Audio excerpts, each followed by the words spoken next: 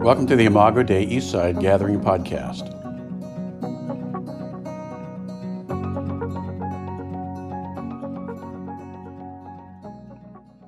Amen. It is good to be with you all.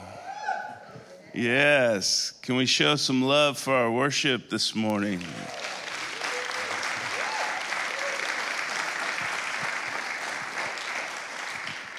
I always love it when I get to come to Eastside, so it is good to be here on this.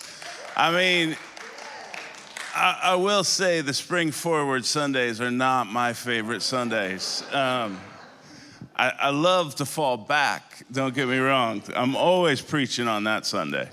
But the last few years, I figured out how to skip this Sunday. But, I'm happy to be here at this 9 a.m. service with you all. We've been going through this series on the book of Hebrews, and if you have a Bible, turn with me to Hebrews chapter 4. The book of Hebrews is one of these books that is kind of challenging, honestly. It's a very Jewish book, and in that sense, it reflects so much of the Old Testament that I think sometimes we can get lost. But essentially what's happening is there is this writer. We don't know who wrote the book of Hebrews. It could be Priscilla, it could be Barnabas, it could be Paul. People don't really know, but he or she is writing to this little Jewish community of believers in Rome. And the tension in this small church is that they are tempted to go back on their faith in Christ as the Messiah. There are cultural pressures and social pressures to kind of give up on their faith in Jesus and to rejoin essentially their Old Testament, their Jewish community. And that's a strong community. There are ethnic values and cultural values and religious values. And so over and over, the writer is trying to persuade and convince that Jesus is better, right? That God has spoken once and in the fullest and finalist way in the person of Jesus. That Jesus is the royal king as the Son of God and the great high priest, that he serves these two roles. And what I love about the book of Hebrews is that while many times we kind of reflect on what Jesus has done for us, looking backwards kind of at the cross and the resurrection and the gospel, Hebrews is really focused on what Jesus is doing for us right now, what he currently is doing for us, which is really significant because you need him now. I don't know if you noticed. And so today we are looking at a passage that's kind of challenging at first, but I want to read through it and then we'll explain it a little bit. And the writer is not really plain, and so the book is essentially these exhortations about the greatness of Jesus, and then it's broken up with these warnings. And the warnings are, I don't think there's so much, there's these debates between Calvinists and Arminians on well, can people lose their salvation or not? And I think if you follow the stream of the book, he's saying, I believe that all of you are going to get into the promised rest of Jesus, but I want you to take it seriously because Jesus took it seriously. And so it's going to require not earning, right? Grace means we don't earn our salvation, but it does mean it's going to take some effort. We're going to have to strive, right? We're going to have to trust. We're going to have to persevere in a world that's hostile to our faith. And so follow along with me in chapter 4, and I'll read through 1 through 11 here. He says, therefore, since the promise of entering his rest still stands, let us be careful that none of you be found to have fallen short of it. For we also have had the good news proclaimed to us just as they did, speaking of the Old Testament saints who had been delivered from Egypt. But the message they heard was of no value to them because they did not share the faith of those who obeyed. Now we who have believed enter that rest, just as God has said, so I declared an oath in my anger, they shall never enter my rest. And yet his works have been finished since the creation of the world. For somewhere he has spoken about the seventh day in these words, on the seventh day God rested from all his works. For those of you that feel bad that you can't remember scripture references, I'm always encouraged that the person who wrote this book doesn't remember like Genesis 2. Like somewhere, I don't know where it was, somewhere, the creation story. And again, in the passage above, he says, they'll never enter my rest. Therefore, since it still remains for some to enter that rest, and since those who formerly had the good news proclaimed to them did not go in because of their disobedience, God again set a certain day, calling it today. This he did when a long time later he spoke through David, as in the passage already quoted. Today, if you hear his voice, don't harden your heart. For if Joshua had been able to give them rest, God would not have spoken about another day. There remains then a Sabbath rest for the people of God. For anyone who enters God's rest also rests from their works, just as God did from his. Let us therefore make every effort to enter that rest so that no one will perish by following their example of disobedience. And so it's kind of this broken up, wonky passage, but essentially what he's talking about in the big picture is this place of rest. Where is that place where you are safe and secure with God, where God keeps us? There is imagery throughout the scripture of God hiding us in the shadow of his wings, right? God keeping us in his rest. We think about that personally. We think about that communally. And for the people of God, this theme of entering God's rest was a big part of their story because they had been rescued from being enslaved in Egypt under Pharaoh, and that was just part of the story. The story was to move forward through the wilderness for 40 days and then to enter into the promised land, and that land was promised way back to Abraham and to Isaac and to Jacob. And they were the generation who was to enter the rest, right? And so this writer is actually saying that story, that scenario of them entering the promised land, that was the gospel in a sense being preached to them. And so he goes back and forth between these two stories, the creation story and the Canaan story. And he uses the story of entering into the promised land to foreshadow heaven. He says, this is the gospel preached. And if you remember that story, they get up to the promised land and they're going to go spy it out. And so they send 12 spies. They go into the land and it is just as God said. It's great. It is a land flowing with milk and honey. They are to bring back some of the produce and vegetation of the land. So they bring back like these poles full of vines of grape and fruit and all these things. And they bring it back after their 2 weeks of spying out the land. People are amazed, like they've been in the wilderness eating manna, which the official definition of manna is what is it? That's what manna means. They're like, what is it? Okay, let's just go with that. Now we use that word for like, oh, it's manna, like it's this great thing. Anyways, you could keep going with that for a long time. So they get back, they got all this abundance of the land, and yet within this little group of 12, there is this great fear. There's giants in the land. There's Anakim. In other words, this land belongs to other people. Even though God promised it to us, it's not fully ours. We would have to take it by faith. And so they have the first sort of congregational vote, and it goes 10-2, and God loses. And then they wander in the wilderness for 40 years. The only two that enter the land are Joshua and Caleb. Everybody else from that generation dies in the wilderness. They thought that they would have had a better rest in Egypt.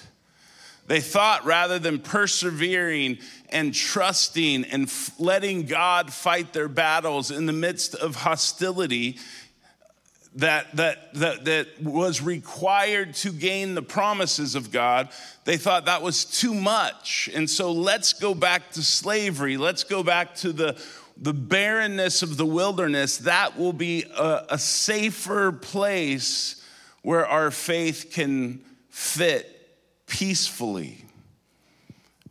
And essentially what they receive instead is judgment. And the writer wants them to remember this. He wants this Jewish community to see this, because he's saying, if you give up the perseverance that it's going to take to fight this fight of faith, and you exchange that for some kind of false rest that you can get right now, you are essentially doing what they did. You're giving up the promises of God for this judgment that you're going to incur upon yourself.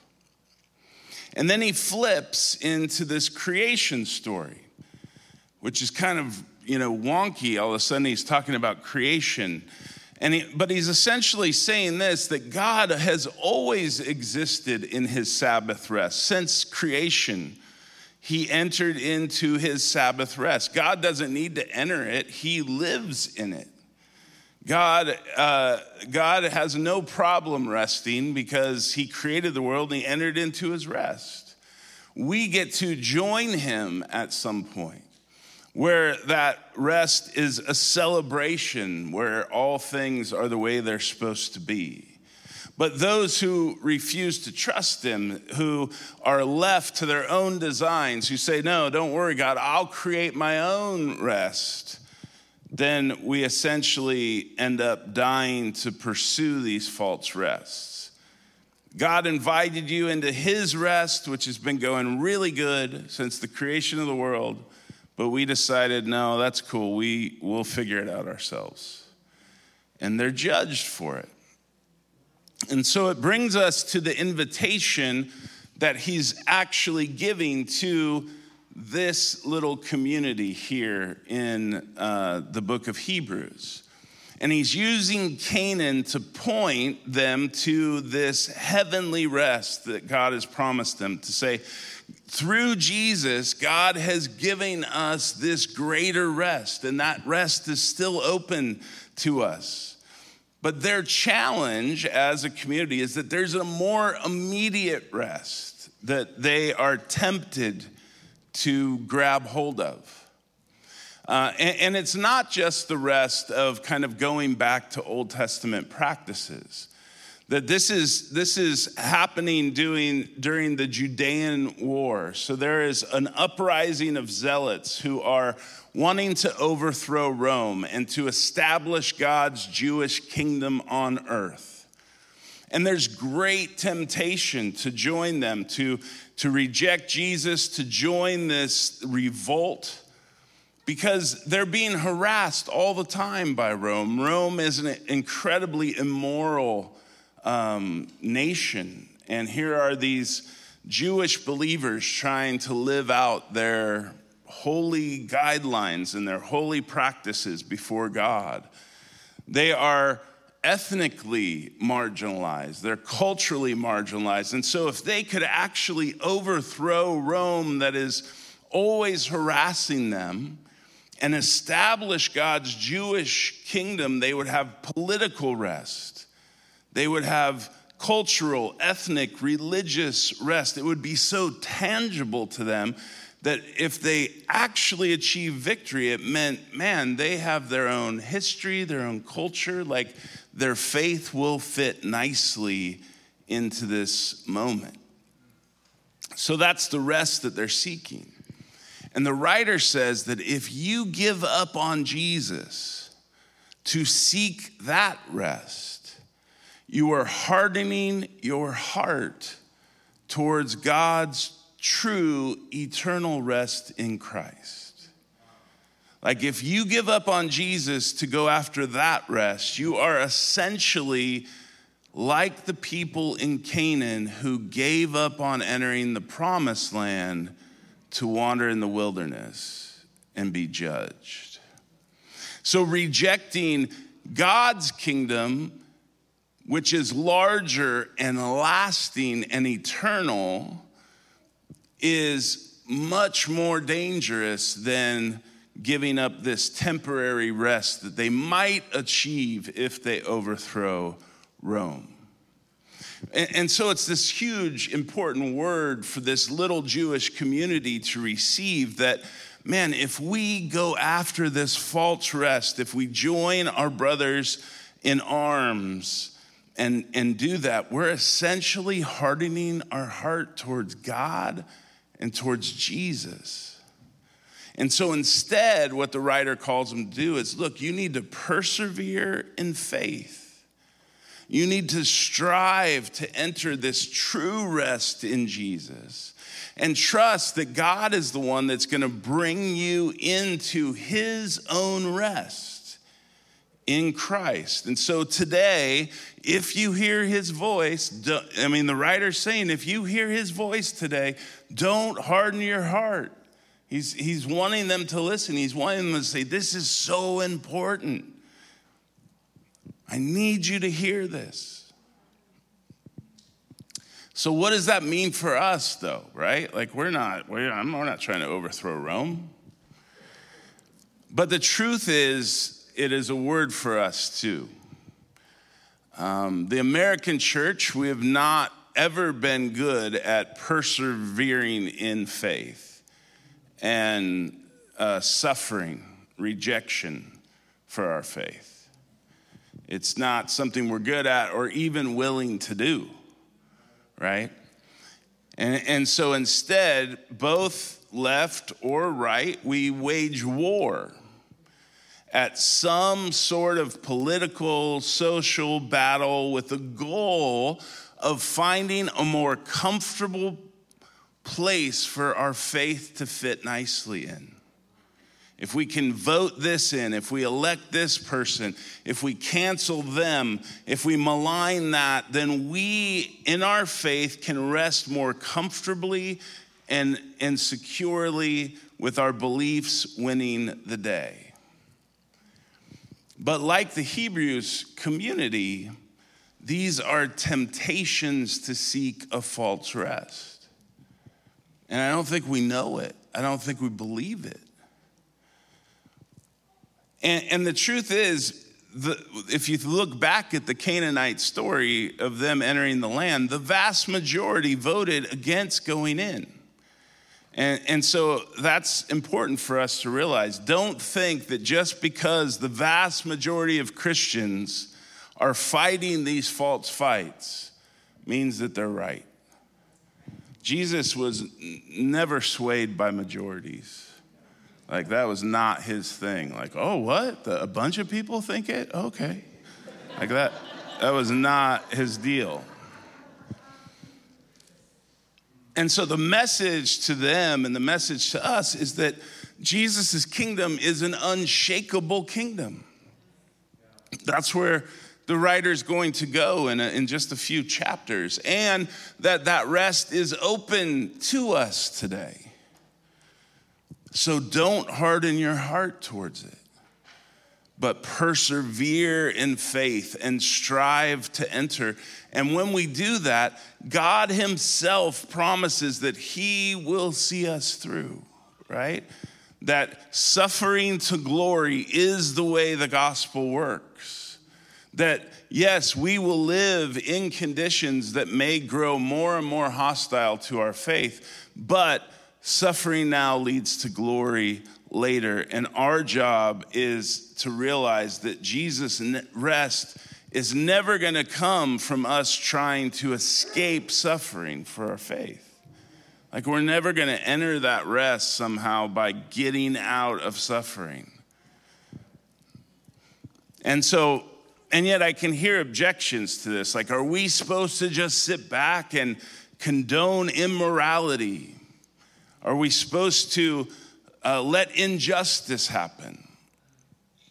Are we supposed to let political opponents have their way when we believe that they're offending God? Are we to let greed destroy people and the environment? And the list could go on and on and on, right? We could write these ourselves.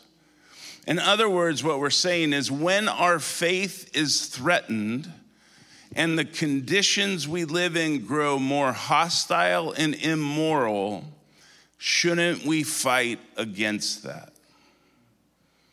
And so here's 3 answers that I would give you. The first is this: when the issue that we fight for becomes a way for us to secure our faith and get out of suffering, I think we're in danger of exchanging God's true rest for a false rest.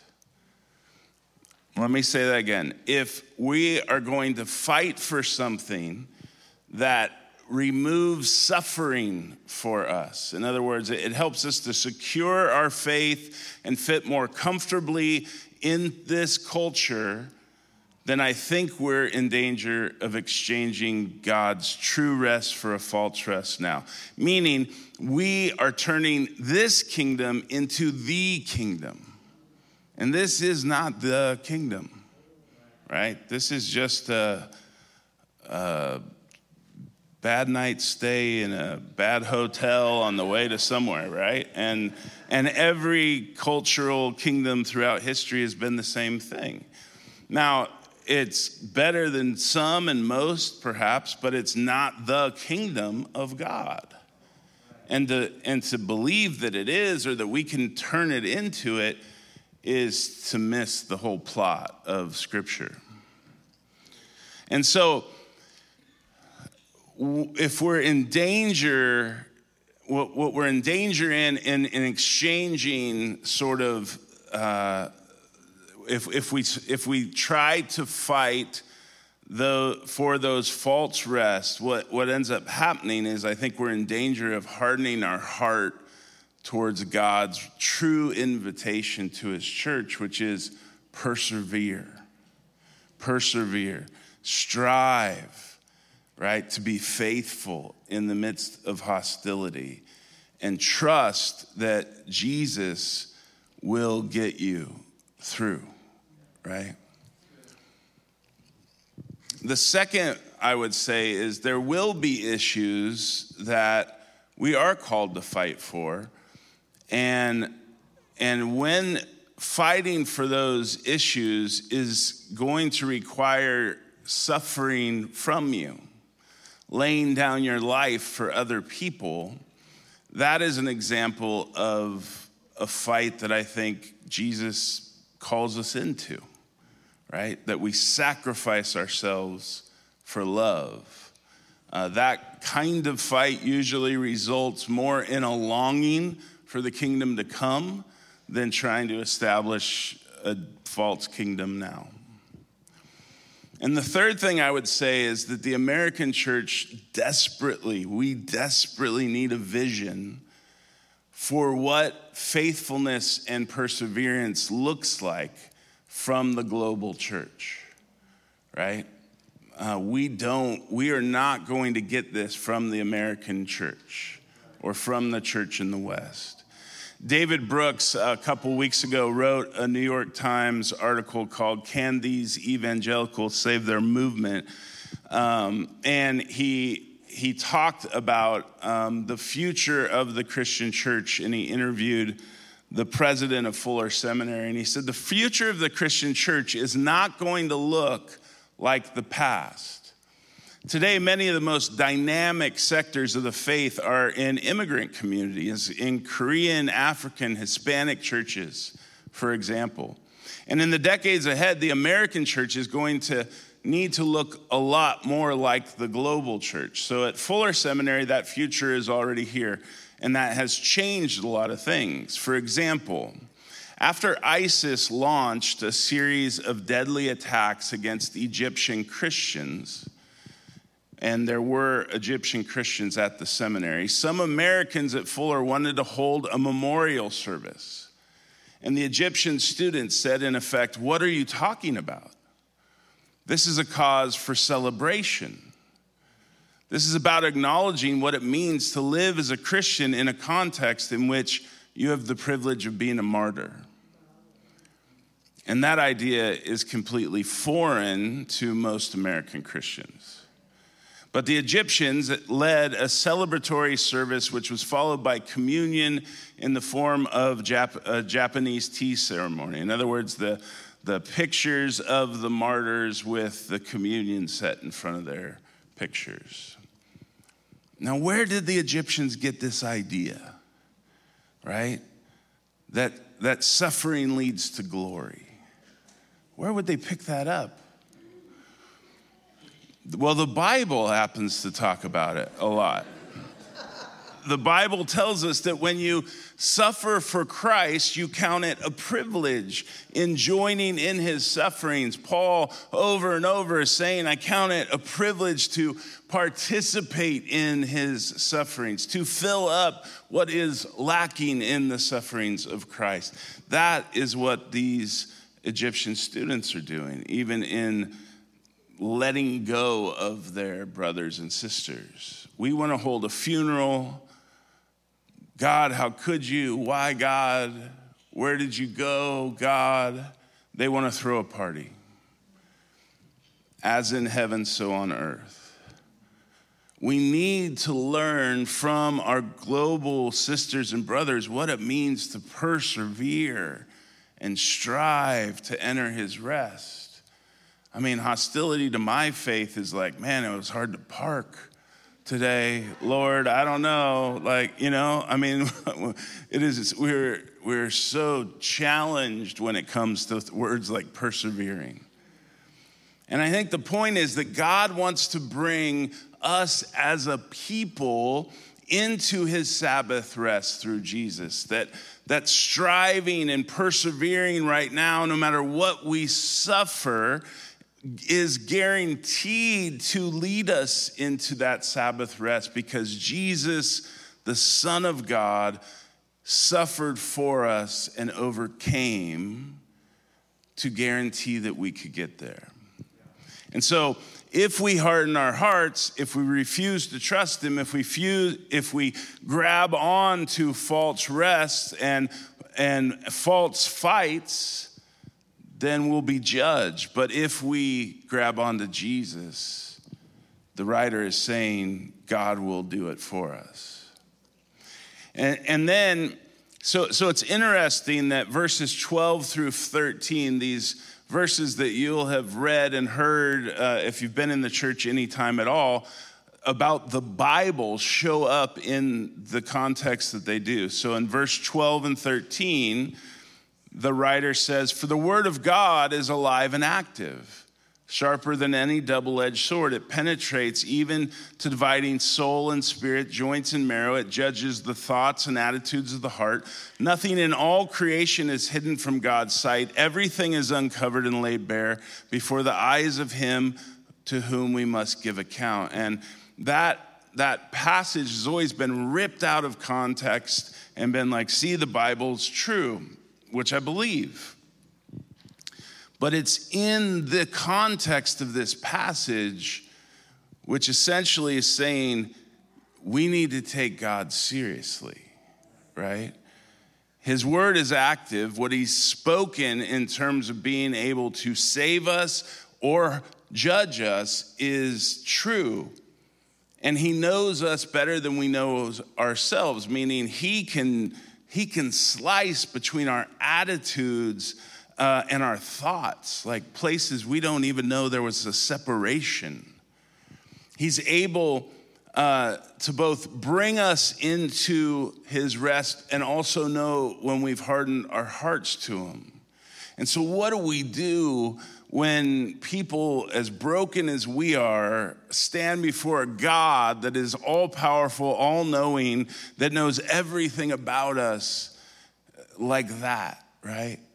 And knows when I haven't persevered and knows that I'll give up a false fight. I mean, I'll give up a false fight with Netflix, to enter the rest of God. I'm like, yeah, I'll do it after I binge this, 12-hour mini-series or whatever. How do I have confidence in myself? What do I do in that place where I know my weakness? I know the false rest that I want to cling to. I know my tendency to not want to persevere in faith. What do I do when God can look down at me and go, man, I can splice this attitude and thought, actually. And I'm like, what? That's not good. Well, look at verses 14 through 16, and we'll wrap up here. This is what gives me hope. Therefore, since we have a great high priest who has ascended into heaven, Jesus, the Son of God, let us hold firmly to the faith we profess. For we don't have a high priest who's unable to empathize with our weakness, but we have one who's been tempted in every way just as we are, yet he did not sin. Let us then approach God's throne of grace with confidence, so that we can receive mercy and find grace to help us in our time of need. So this is the good news. Thankfully for you and I, Jesus is in heaven right now. There is a man in a glorified body that can never die, serving as your great high priest. A man who was tempted to give up all suffering, starting before he even entered his ministry, when Satan said, just bow your knee to me and I'll give you all the kingdoms of the world. You could be King of Kings. And he said no. In the garden, the night before he's crucified, Lord, take this cup from me. I don't want to die on the cross, and yet not my will be done, but your will be done. In other words, give me a different rest. Give me a different path. And yet he persevered and he suffered for us. He knows what it is to be tempted to sell out the kingdom, but he never did. And he's the one that you go to, that I go to when we feel weak, right?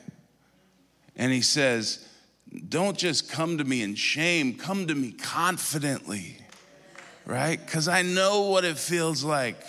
I know what it means to be weak. I know what it means that you would rather have your faith fit comfortably in this world. I know what it's like to be in the world but not of the world. But come to me because I will give you mercy. I will give you grace. I will give you what you need in your time of need so that we can get to that rest, right? Amen? Yeah. So he knows the temptation to escape suffering better than anyone, but he didn't give in to it.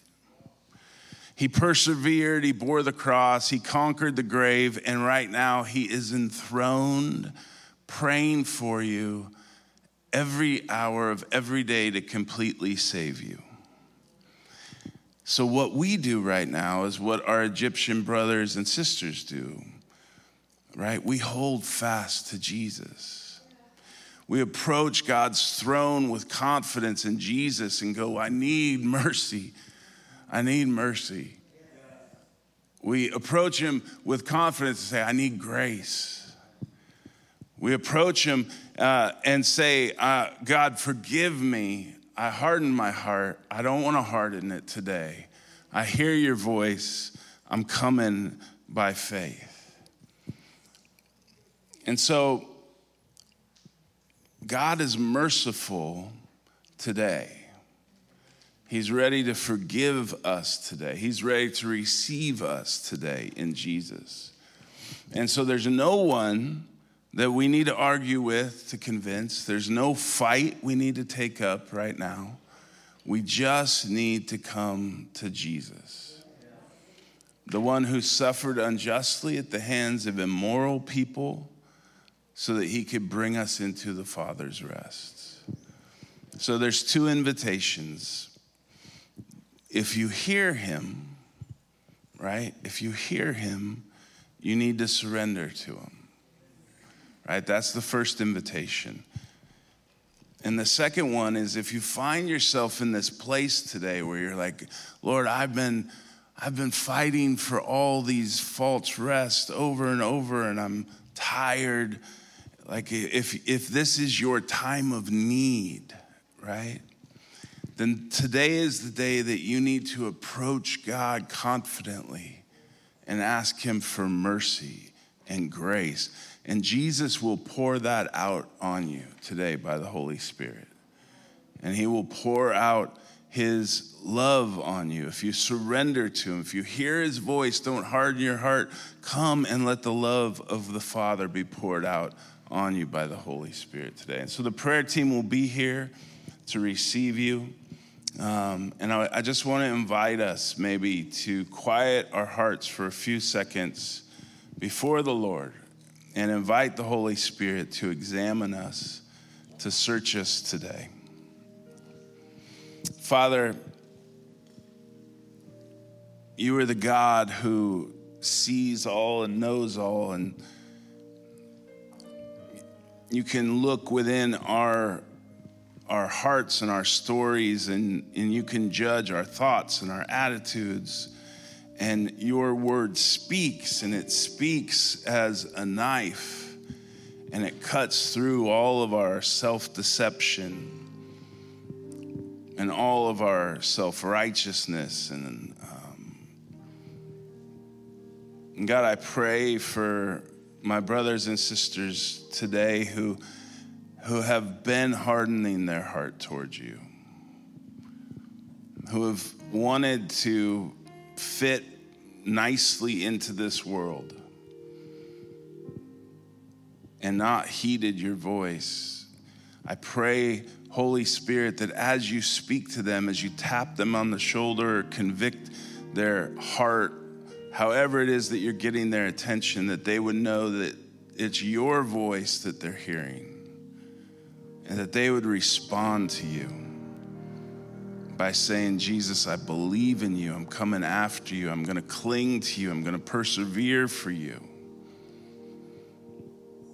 And then for those of us, God, who just need to come to you because we are so tempted to sell out to some false rest that isn't you. Would you give us that boldness and confidence to approach your throne?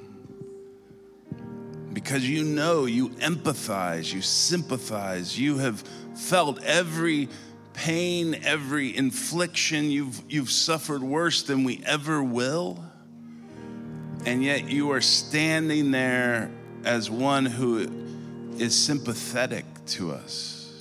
And so when we are at our weakest, you are at your most sympathetic.